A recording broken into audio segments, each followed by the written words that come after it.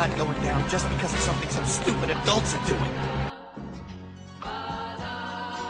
Mobile suits. Monday, Monday. Camille's a man's name, and I'm a man!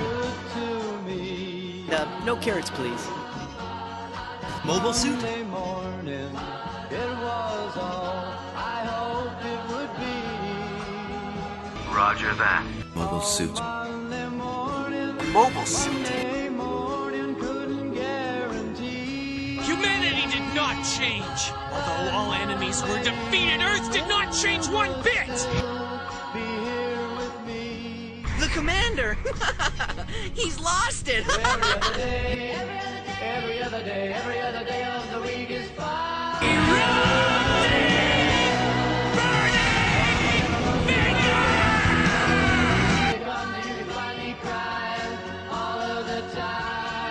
Not gonna live!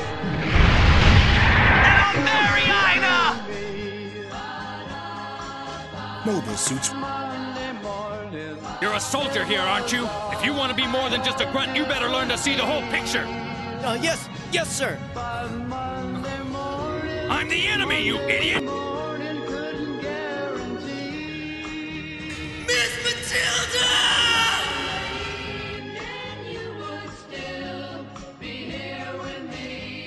Hey guys, welcome back to another exciting episode of Fanholes Mobile Suit Mondays.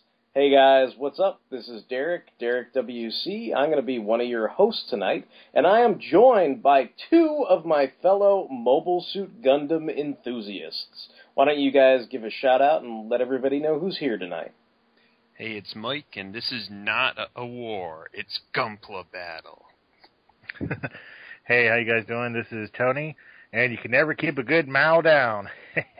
So, we are talking build fighters, obviously, tonight. We're talking some Gundam build fighters. We are on episode 18. We're coming near the home stretch. We're almost there, and we're talking about the episode Bloodhounds. We open in the middle of a match with Luang Dalara and his Aborigine that we've seen in the past. He's the guy who was in the baseball episode with Reiji and Sai. And he is in the middle of a fight. And who should he be fighting against but none other than the Renato brothers, those evil, bad Renato brothers.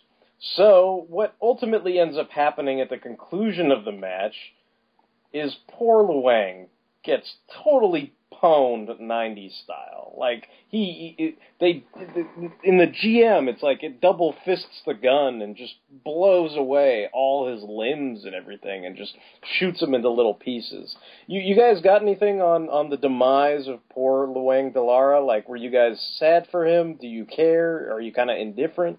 I thought it was good as far as, he was a big name who wasn't a major character. It's like, Okay. shit's gotten real, But, like, he was, someone that everybody talked about. Like, he's a veteran fighter. He knows what he's doing and all that. And also, it was kind of funny the fact that he got taken out, not by the Renato brothers, because they've been established as being, pretty good.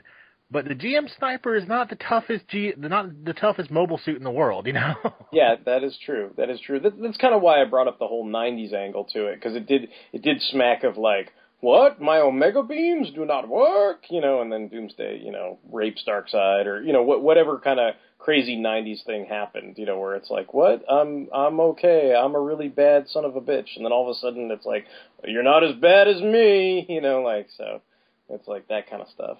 Yeah. What about you, Mike? You got anything on that, or? I mean, he was a nice guy, but I never really thought, seriously he was going to be a huge, rival for them or anything. They fought them they fought him a couple times, but I was like, well, he's going to have to be eliminated by someone, so. Yeah, somebody's got to. Yeah. I like how Mike, he was a guy who got invited to a funeral he didn't want to be at. He was a nice guy, great with children, or whatever. I'm not going to disgrace his memory with lies. I didn't say that he was the best guy ever, or, he was just kind of middle of the pack, Yeah, I mean, it's, I see what you're saying. Like, he's not I mean, I guess it's not so much that I didn't expect him to get taken out, but it's sort of the way he got taken out. You know, it's like that thing where I don't know, I kind of felt bad for him. It's like you know, when somebody gets like prison raped in Oz, you're like, ooh, like that wasn't a nice way to go out. You know, like it's like he does have that face too of like just getting prison raped after it happened. Like, oh, you know, he's just kind of like, oh, what did you do to my suit? It's like, I raped you, Gunpla. It's serious business. You know, and you're just like, wow, you know. Riccardo Fellini and Mr. Rawl are basically discussing Luang de Lara's loss to the Renato brothers, and, you know, Mr. Rawl's kind of like giving us the idea like they were kind of holding back, you know, that they were sort of putting their, you know, I guess you'd call it their bloodhound nature, you know, on hold until this moment or whatever to sort of, you know, to me it kind of refers to like they're the title characters of this show, you know, they're the bloodhounds or whatever, you know, and, you know, Fellini doesn't seem really too concerned about it. He's kind of like, Kawaguchi's got this. Wake me up later, you know, like he's kind of like, forget about it. Like, I'm still kind of drunk, you know. Yeah, he's just kind of like, yeah, they got this. Like, I'm not too worried about it, you know. Like, so that's kind of the vibe I got from Fellini. Like, he's not super concerned about this or anything like that. We do cut to the Renato brothers, and basically they're seeing Riccardo Fellini's predictions all over the social media feeds. You know, on the Twitters, which is canon. You know, all the people on the Gunpla Twitters are like, Meijin Kawaguchi's going to own these guys. But they seem to be in this kind of, you know, we're gonna fuck him up. Like, we're totally going to own him, and it's going to surprise all these people on the social media and stuff like that. Yeah, it's like they know that they're considered like the underdogs, but they, like true good villains, they have a master plan, you know? Yeah, I think I actually paused and looked at all those comments, like, on the message board, and I think my favorite one was, it said, is the camphor amazing because Yuki is a Meijin? Like Wow. It was like, that's a funny pun, I guess, but... And real life horrible, like, comedy is, apparently good to do on a TV show, too. Nice. It's all over, man. It's all over. Oh. So we actually get back in touch with Tony's boy, Mao. He's made a quick turnaround because he's announcing to Sai and Reiji that he's A-OK and he's going to be sticking around to the end of the tournament, and he even offers them help if they should need help in the future. So I'm imagining that's a setup for something that, you know, maybe he'll be able to help them, you know, maybe when their suit gets wrecked at some point in some upcoming match or something like that.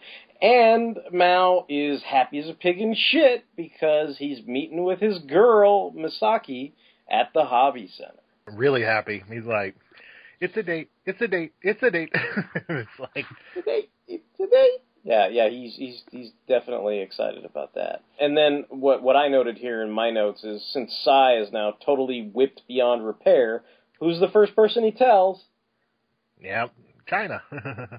See, you get into trouble like that. But I guess he's trying to do it as like broaching like an official date asking thing, because he's like, well, you know, Mao's going to the hobby shop with Misaki, so I was thinking, and he gets interrupted, and it turns out that Isla is there while he's asking China Kosaka about this, and they're in front of this restaurant and everything, and he's kind of about to ask her out on a date, and then Isla's basically freaking out over all the awesome foods that are being displayed at this restaurant. And I was just going to ask you guys, did you happen to notice what the name of the restaurant was that they were standing in front of? No, I did, but I forgot. What about you, Mike? No, I think I missed it. We're finished! Calm down, crybaby. One match fire! Engines! To maximum!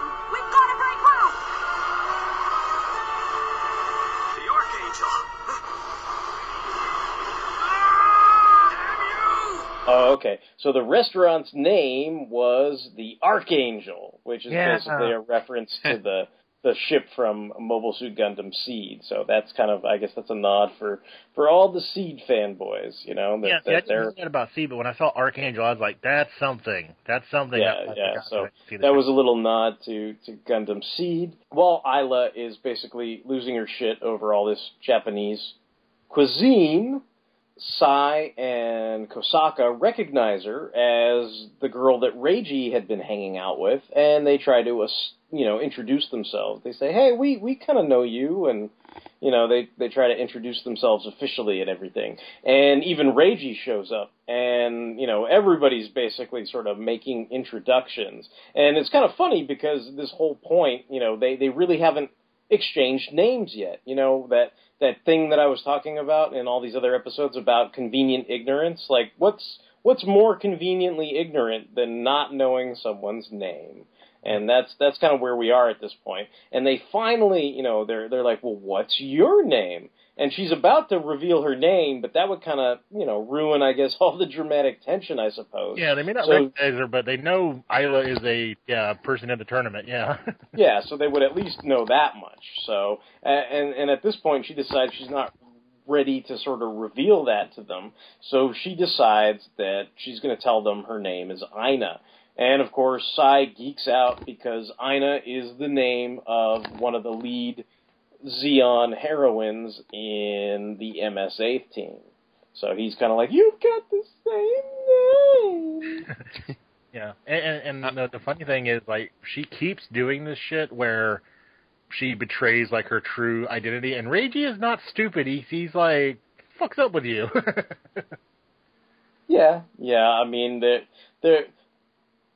it's kind of funny because I was thinking, like, even as this kind of precedes this scene where they're both kind of, they're almost having a couple's date. It's like China and Sai, and then Reiji and Isla, and then they're kind of observing how the other couples act, because this is the first time that they kind of see Reiji and Isla interacting up close and everything, and it's almost like they're an old married couple, the way they're bickering, or kind of like some scene out of like Cheers with Sam and Diane, or Moonlighting, with Bruce Willis and Sybil Shepherd, because they're basically fighting over nothing, but they're very passionate about, I guess, just fighting with one another almost. Yeah, but when they're like not actually interacting with each other, they do a lot of things similarly, like how they eat and stuff like that. Yeah, they do mention that where they're kind of like, hey, it looks like that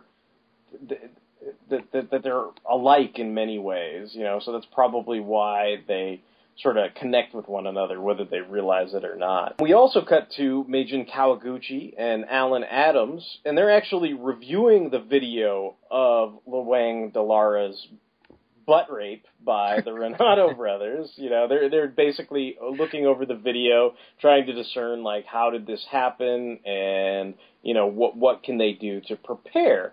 And, this episode, I'm just going to plant this in your minds now, but this episode is the ultimate in prep time. This is a prep time episode. It is going to be a chess match episode, and this has a lot to do with it. And, Meijin Kawaguchi, or President Yuki, he's looking forward to not having to hold back, and he basically says he thinks he's fighting an opponent who is actually going to be somewhat of a challenge, And we also get to cut to the Renato brothers, and they're also discussing, we're not holding back in this match. And then they make a kind of offhand reference to the second Meijin, like the current Meijin is just not quite as good as the second Meijin. And they also kind of declare that they are at war. So, yeah. and it's kind of a passing comment, but we don't know too much about kind of what the story behind that is. Seems to be some history there, yeah. Yeah, they obviously feel kind of slighted in some way, maybe especially by the Kawaguchis. I don't know that it was ultimately very clear to me.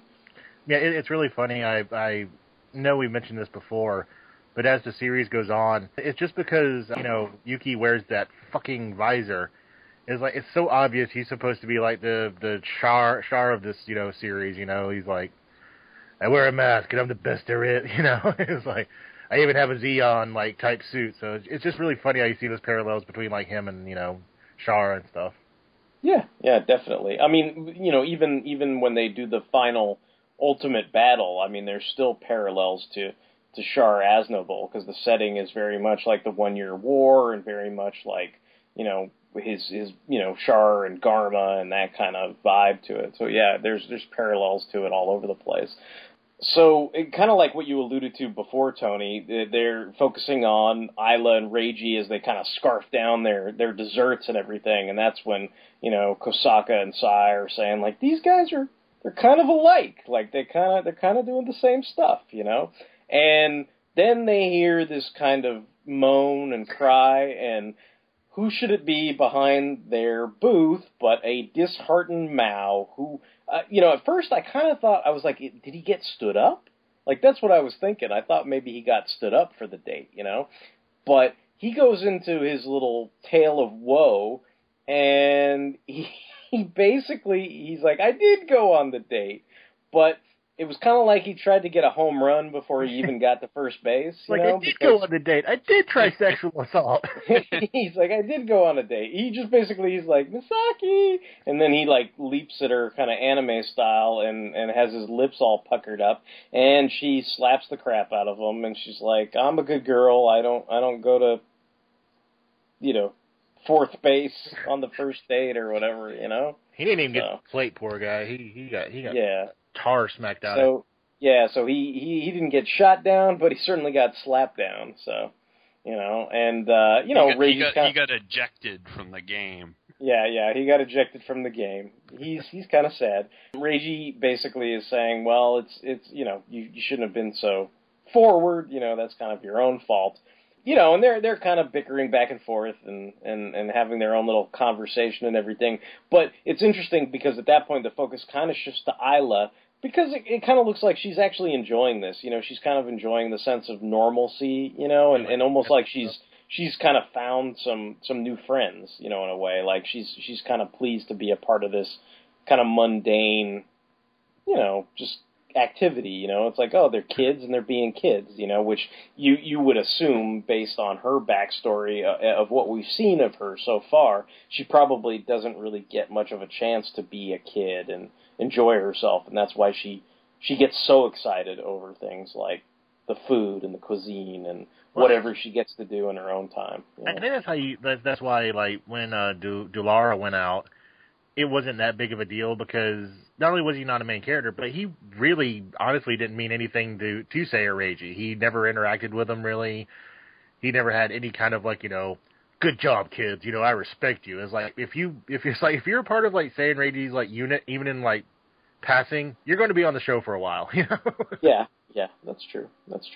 I mean, they did kind of have their mutual respect match, but, I see what you're saying. He was never really part of their inner circle, whereas, Isla at this moment clearly is, along with Mao, so, that's what's going on with that. They already have, like, an older mentor type, like, or two of them with, like, Fellini and even Mr. Rawl, so, Delara doesn't compete with them, so. No, not at all. We got all the old guys we need. Will you just kind of move along, please?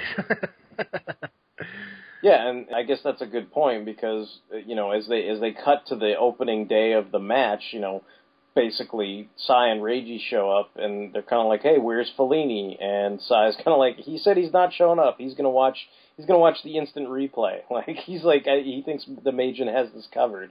And, Reiji's kind of like, yeah, I kind of think Fellini's right, And then Reiji is wondering where Mao has gone. And in the meantime, Mr. Rawl is also kind of disappointed that hot mama, Miss Rinko Lori, isn't attending the match, which basically, that's kind of motherly as well, in a way. It's like she only has interest in the Gunpla matches when her son is involved in them. Or, one would assume maybe back in the day, when her husband was involved in them. But that is a motherly, in a way, it's like she's there for her son, not for the Gunpla, This is kind of interesting, though, because, like, remember when we were talking about when Reiji and Sai had their first match, and it was against, not really Fellini, but against Mao. It's like, he's going to beat Mao, because he's got to move ahead, and there wasn't really any kind of... It was a good fight, and it was a good episode, but you knew the stakes were kind of low, because you knew that they were going to win. The way they've been kind of building this up, they've been kind of doing little false leads, like, but wait, maybe Meijin Kawaguchi's going to lose, because we've been putting all these, like, false things, like, oh, no one's watching the match, no one believes Renatos can do this, that kind of stuff. So basically, they're just, in pimping up the Meijin so much, having all these pertinent characters say he's a sure win. In some ways, that's actually making him a little bit of an underdog in your eyes, because everyone's so convinced that is the ultimate outcome. Yeah. It's like, it seems like it's too easy to call that. Yeah. Okay. Yeah. I mean, I can see that. What about you, Mike? Did you have that train of thought, or were you thinking something else in terms of?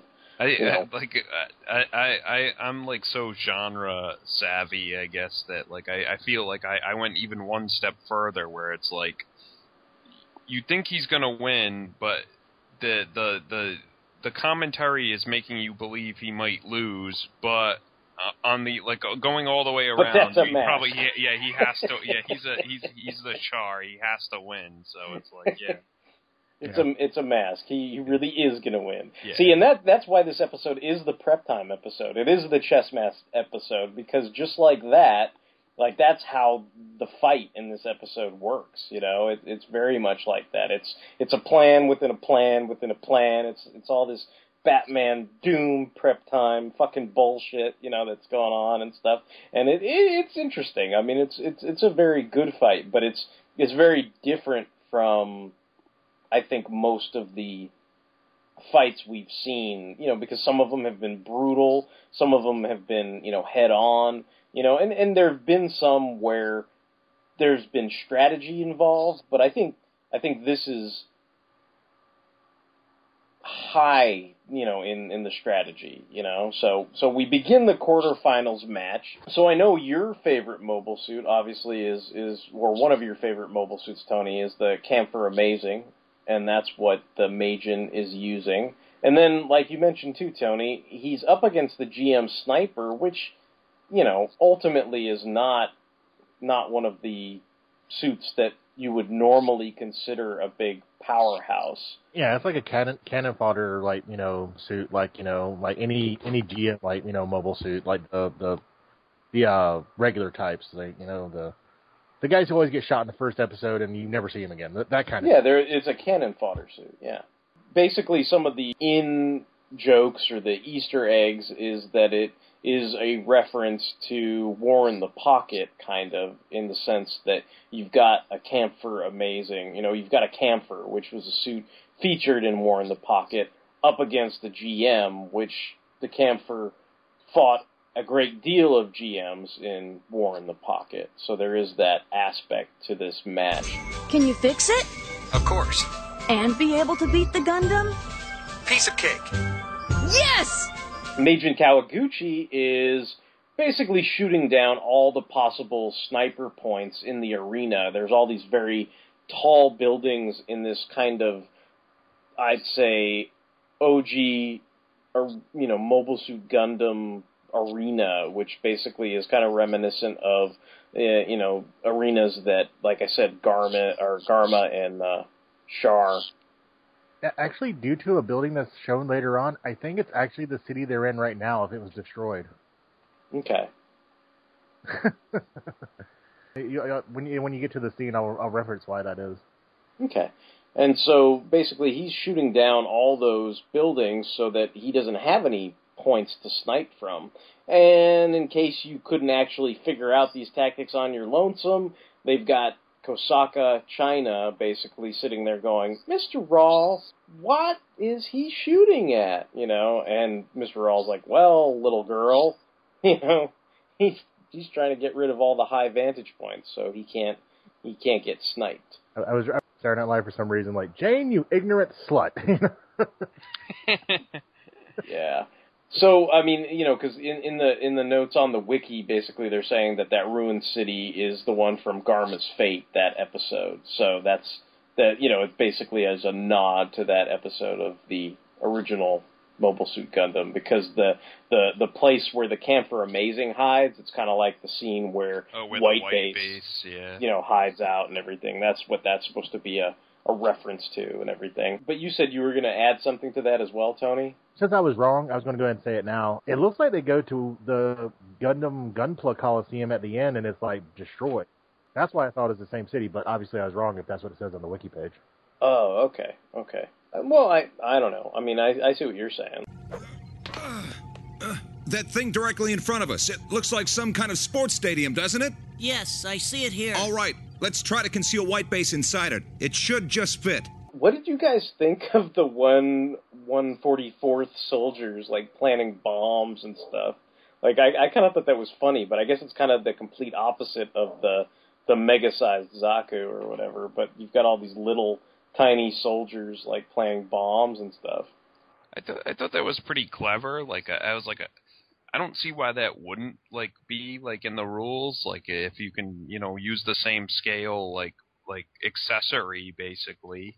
Like, because the standard model seems to be, like, 144 scale. Yeah, did that bug you, or? I don't like. I guess it's in the rules. I guess like it seems like the standard scale model they use is like the 144 scale. So I guess those soldiers count as accessories in that scale. So I mean, I thought it was kind of clever. I figured, you know, the 144 scale or whatever they call it is like the standard scale for like those models. So I guess. It's kind of fair, I guess. It's not like a mega-sized Zaku like situation where, you know, it's a different scale. Like it seemed to make sense to me. Like I thought it was kind of clever, I guess. Yeah. What did you think of the whole commentary by Mr. Rawl, where he basically notes, you know, because they're basically setting bombs all over the Camphor Amazing, like that Mr. Rawl's basically like, what they are playing is not Gunpla battle. I guess, like, instead of, like, a head-on-head confrontation, they were, like, resorting to, like, sabotage and, like, dishonorable tactics or whatever. And I guess. I mean, it's to me, it seemed like what I was saying, like this kind of chess match and prep time and, you know, how they reveal what their tactics are. I mean, once you know what they're doing, you know, I mean, I guess the bomb tactics are supposed to be based on, you know, Zeon tactics from the 1 Year War. So given that this is Gunpla battle and it's serious business, if using 144th soldiers isn't against the rule book, I wouldn't imagine using tactics from the fictional work of Gundam would be out of the realm of, you know, I don't know why that wouldn't be considered valid or whatever. Yeah. Although you gotta wonder how very small those bombs must be if those figures themselves are like probably the size of like your fingertip or something. It's like if you get the plastic pops that are in packing materials, like is that like an explosion in Gunpla? Like when you pop one of those or whatever? I guess so, yeah. Well, I mean, like, you know, he also used the Hound unit that was his backpack, and you know, that seemed to be okay, and I'm like, well, if, you know, say I can use a booster jetpack that turns into, like, you know, a gun unit for his Gundam, why can't he use the little plastic soldiers? I mean, you know, is it like Klingon honorable? Probably not, but is it against the rules? No, so, you know, why are you bitching, dude, you know? Yeah, it's always odd to me, like, especially, like, even back when we had the Ricardo Fellini Revenge Squad, and I'm like, he's got a whole goddamn air hanger. Like, you know, it's like, wow, like, it's like, it's just, to me, like, it's kind of funny where it's like, well, I got 500 Zeong suits. It's in the rule book. I can use all 500, you know, and it's just like, wow, okay. Like, you know, like, you just wonder, like, where it ends or begins or whatever, like, sort of, you know. We should know, even though he had the unfair advantage, according to Mr. Rawl, Meijin Kawaguchi still manages to be a badass. He is. He's very well, and the prep time in it, you know, you know what's going on because there's all these different chess match moves, and even though he's trying to use all these explosives that he planted, and they basically say, like, this is probably how Luang Dalara lost, that he just didn't see these soldiers planting all the bombs on his joints. You know, they had seen that video, and they had the foresight to put a bunch of grease, the prep time grease, on the joints, which somehow is the counter to him trying to, you know, set all this stuff, you know, all these explosions and everything, and that basically protects his gunpla for the duration of the match. You know, the Renato brothers bust out what they're calling the exam system, where the GM gets this big kind of red glare on the eyepiece and everything, and, you know, even then, like, you know, even though the Magians being a badass, like, they're not holding back, just like they said they were not going to hold back. I mean, he basically says, you know, we're at war, you know, like, so, and he's, you know, going to complete, you know, exterminating the enemy, basically, is what's going on with the Renato brothers.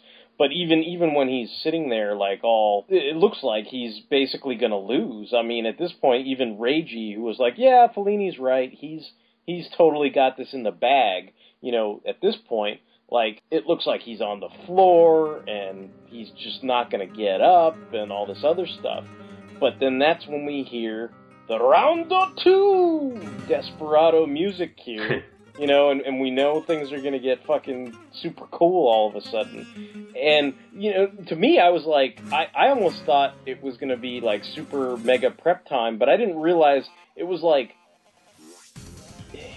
I think it was more honorable for the Majin in this case, because he led him back to where his weapon cache was dropped.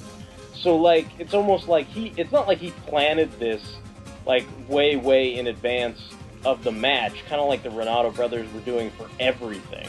It's like he actually led the stupid fuck back to the place where he dropped his weapons cache, and the Renato brothers just didn't take that into account, like, in their master plan or whatever. And so, you know, at this point, when he has the weapons cache, he just busts out his Gatling gun, you know, that fits on all sizes of Jonah Heck's horse, and he just mows down the GM and everything. And then this is also kind of like a bizarro nod to War in the Pocket. You know, it's like the camper actually takes out the GM as opposed to, like, the Alex taking out the camper or whatever, but it's Swiss cheesing it.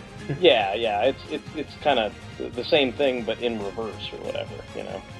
I would like to bring up one thing that I thought was more contentious than little mobile figures and, you know, having a little scout dog. Okay, I'm just going to put this out there. These are still models. They're little toys. And you can build all kinds of cool things for them, like, you know, little figures and, you know, a backpack that turns into a, you know, robot. That's fine. I understand that. I can see how that could be achieved. But I'm thinking that all he did to have the exam system was put an LED light in the head. So he's just role-playing, like, I have the exam system now. And, like, you know, why doesn't, like, you know, just like, why didn't, like, Calgary just be like, I'm a new type now. I'm telepathic. So I was kind of thinking that, like, how does that work exactly? Like, if your suit does not have the ability that suit originally had in the anime, then how does that work? Like, yeah, like even Say is kind of like, is that Trans Am? And I was like, well, how could it be Trans Am? It's not a 00 suit. But then, yeah. Like, what, the exam system, is that the Blue Destiny, Derek? Or? Yeah, I think that's what it is. So it's like supposed to be like the awesome mega mode for Blue Destiny, but then you're like, well, wait a minute, like, is that, I don't know, like, if you can do it, is it just supposed to be like, you're just supposed to accept the magic of the Plovsky particles as being responsible for any kind of aberration like non physical, you know, sort of contortion of the abilities. Like, I don't know how that works. Like, it would be like giving, like, some other suit other than, like, Epion and Wing Zero, like a Zero system or something. Yeah, and you're just like, well, how does that... Yeah. It's like, this is my suit, so I'm just going to say it has exam, because why not? Because it's a cool system. Giving them like a hyper mode from G Gundam, like how does that work exactly?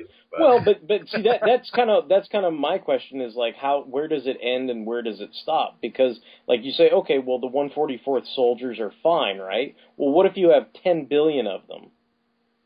Well, at least they're actually physically. If you actually physically have them, that's okay. If you put so them on, you're saying as long as he physically constructs them, they're okay, but if he physically, like, I know what you're saying. You're just saying it's an LED light in a GM. But, like, just say, for argument's sake, he physically, whatever the rule book is on Trans Am and Exam and all these things. System, yeah. You like, say he got his box of, cotton swabs or whatever and built the Exam out of, matchbooks or whatever they do in Gunpla.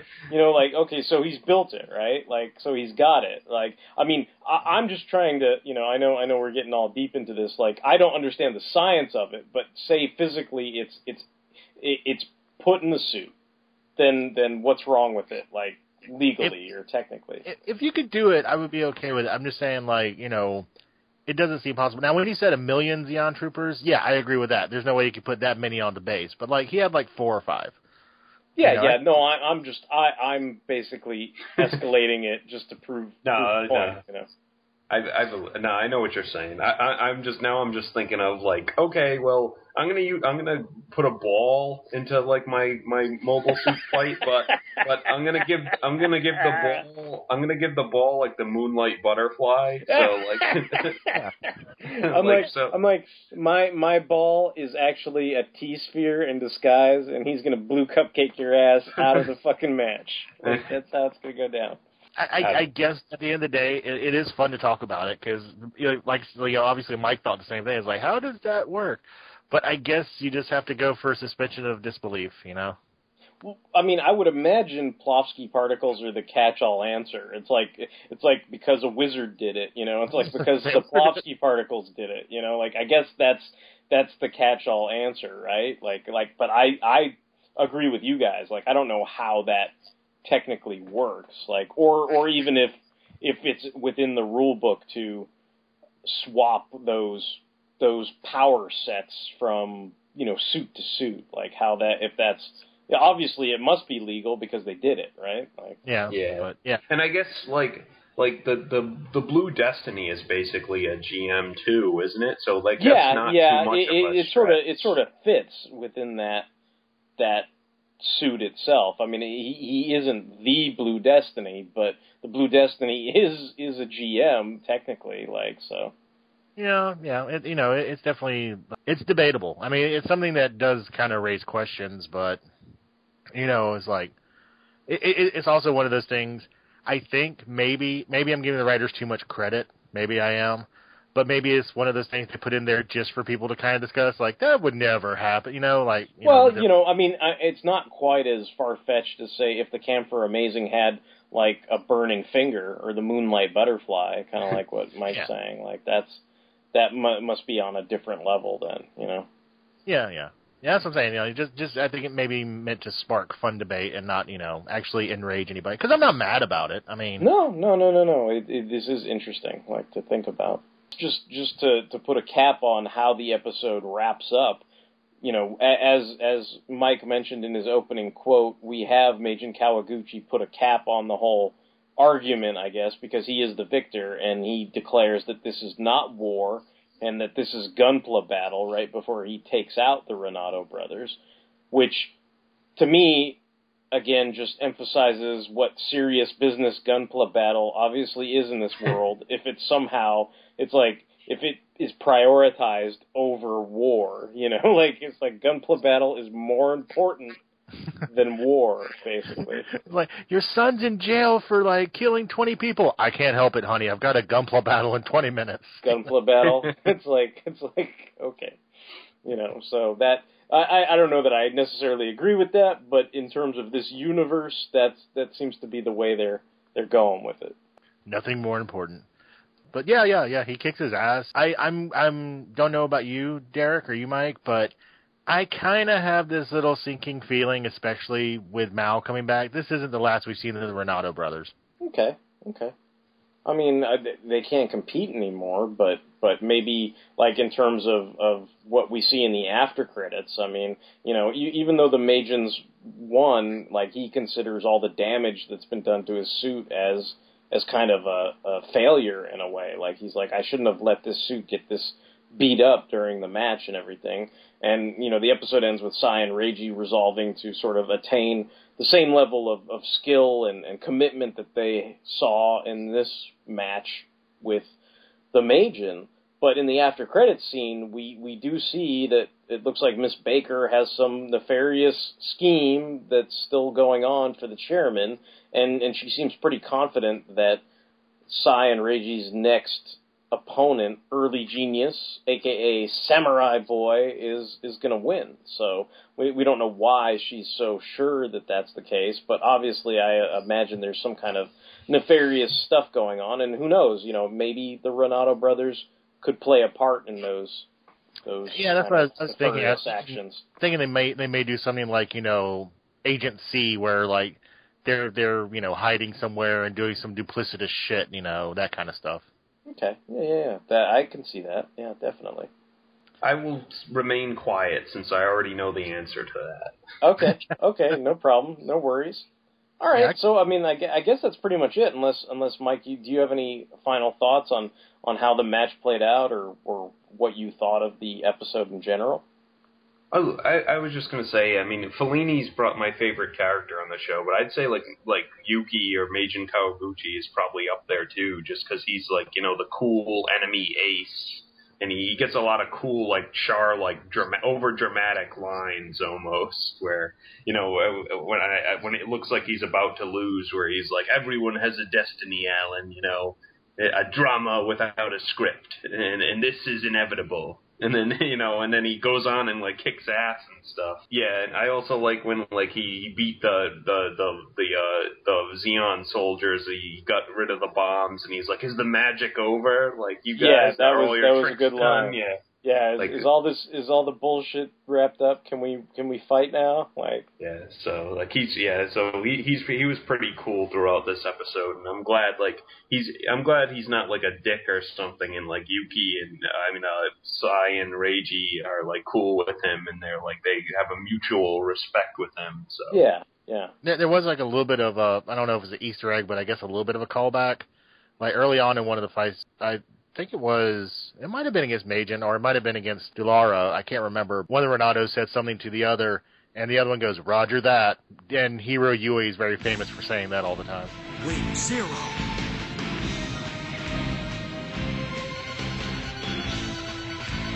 Locked onto the target. Another Gundam confirmed, sir. It's in the sky. What? Mr. Daykem, we're online with one of the Gundam pilots. Hiro. Let me confirm. Your shelter shield is activated? What are you planning? Your shelter is secure, is it? Of course it is. See for yourself just how powerless you are. Roger that.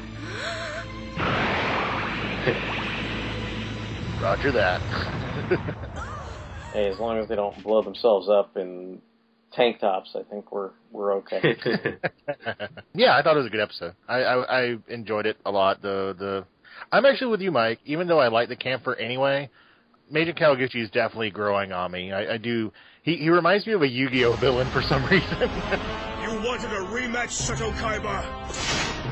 You've got one. And this time, things are gonna end differently, you pompous windbag. And I know he's not actually a bad guy, but that's what he reminds me of. He is kind of like Kaiba almost. Where yeah, he's that's. like, I was kind of thinking that. I wanted when Tony said that, I wanted to be like Kaiba or whatever. Yeah, Kaiba Kawaguchi. Yeah. It's like, I spent millions of dollars enhancing this children's game, or whatever. The PPSC has spent millions of dollars, yeah. Maybe that's what it is. They both take a kid's game so seriously. Maybe that's why I see the similarity. All right, well, I guess that wraps up our discussion on the 18th episode of Gundam Build Fighters. We're very happy that you decided to listen to our Mobile Suit Mondays broadcast. You can send us any questions, comments, concerns, or feedback at fanholespodcast@gmail.com. If you send us an email, we'll be sure to read it on air. We are on Facebook, and of course we appreciate all the likes that we get on this show or any of our other spin-off shows, such as Transformers Tuesdays, Toku Thursdays, and Sentai Saturdays. We are on Stitcher Radio, iTunes, Tumblr, Twitter, so please continue to check us out and listen. And until the next time, this is not war, but Gunpla Battle, and it's serious business. Hey, it's Mike, and I got nothing. And this is Tony, and is our war truly over?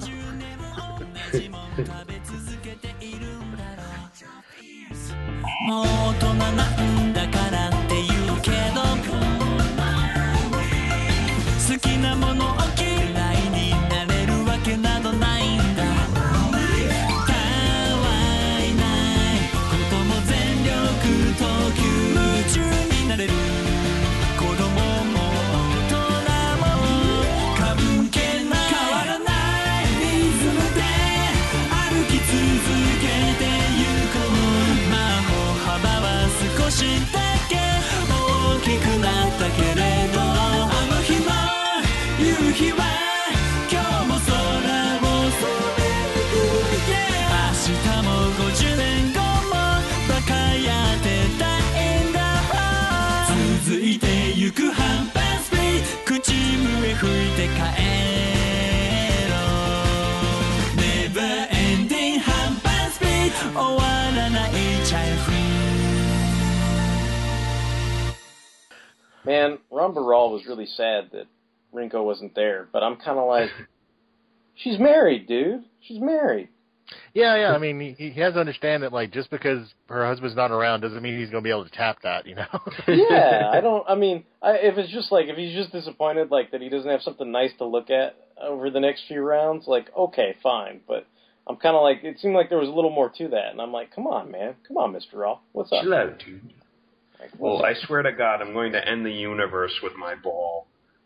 It's like, he's like, Mr. Raw came to a sweaty, oversexed housewife and forgot that she was married, and then he leaps off the thing and blows himself up. As you tend to do. Oh, man. Next episode should be really interesting. Well, we know who's going to win. Game over. The series ends. Regians say walk away. And early genius is like, I'm Batman. I'm Batman. Nobody knew that the actual show is actually about, like, the early genius, boy samurai, Solid Snake Batman. Nobody knew. They had no idea. Well, they do their darndest to make it seem like Reiji and Sai are going to lose, but yeah, it's really kind of, from this point on, it's really not much of a, it's not a question of whether they're going to win or lose anymore. Yeah. Yeah, it's just a matter of, like, what hardships they have to overcome and how entertaining it's going to be, So. And does Miss Rinko Laurie get back in a bathing suit again? I don't know if my pants can handle that.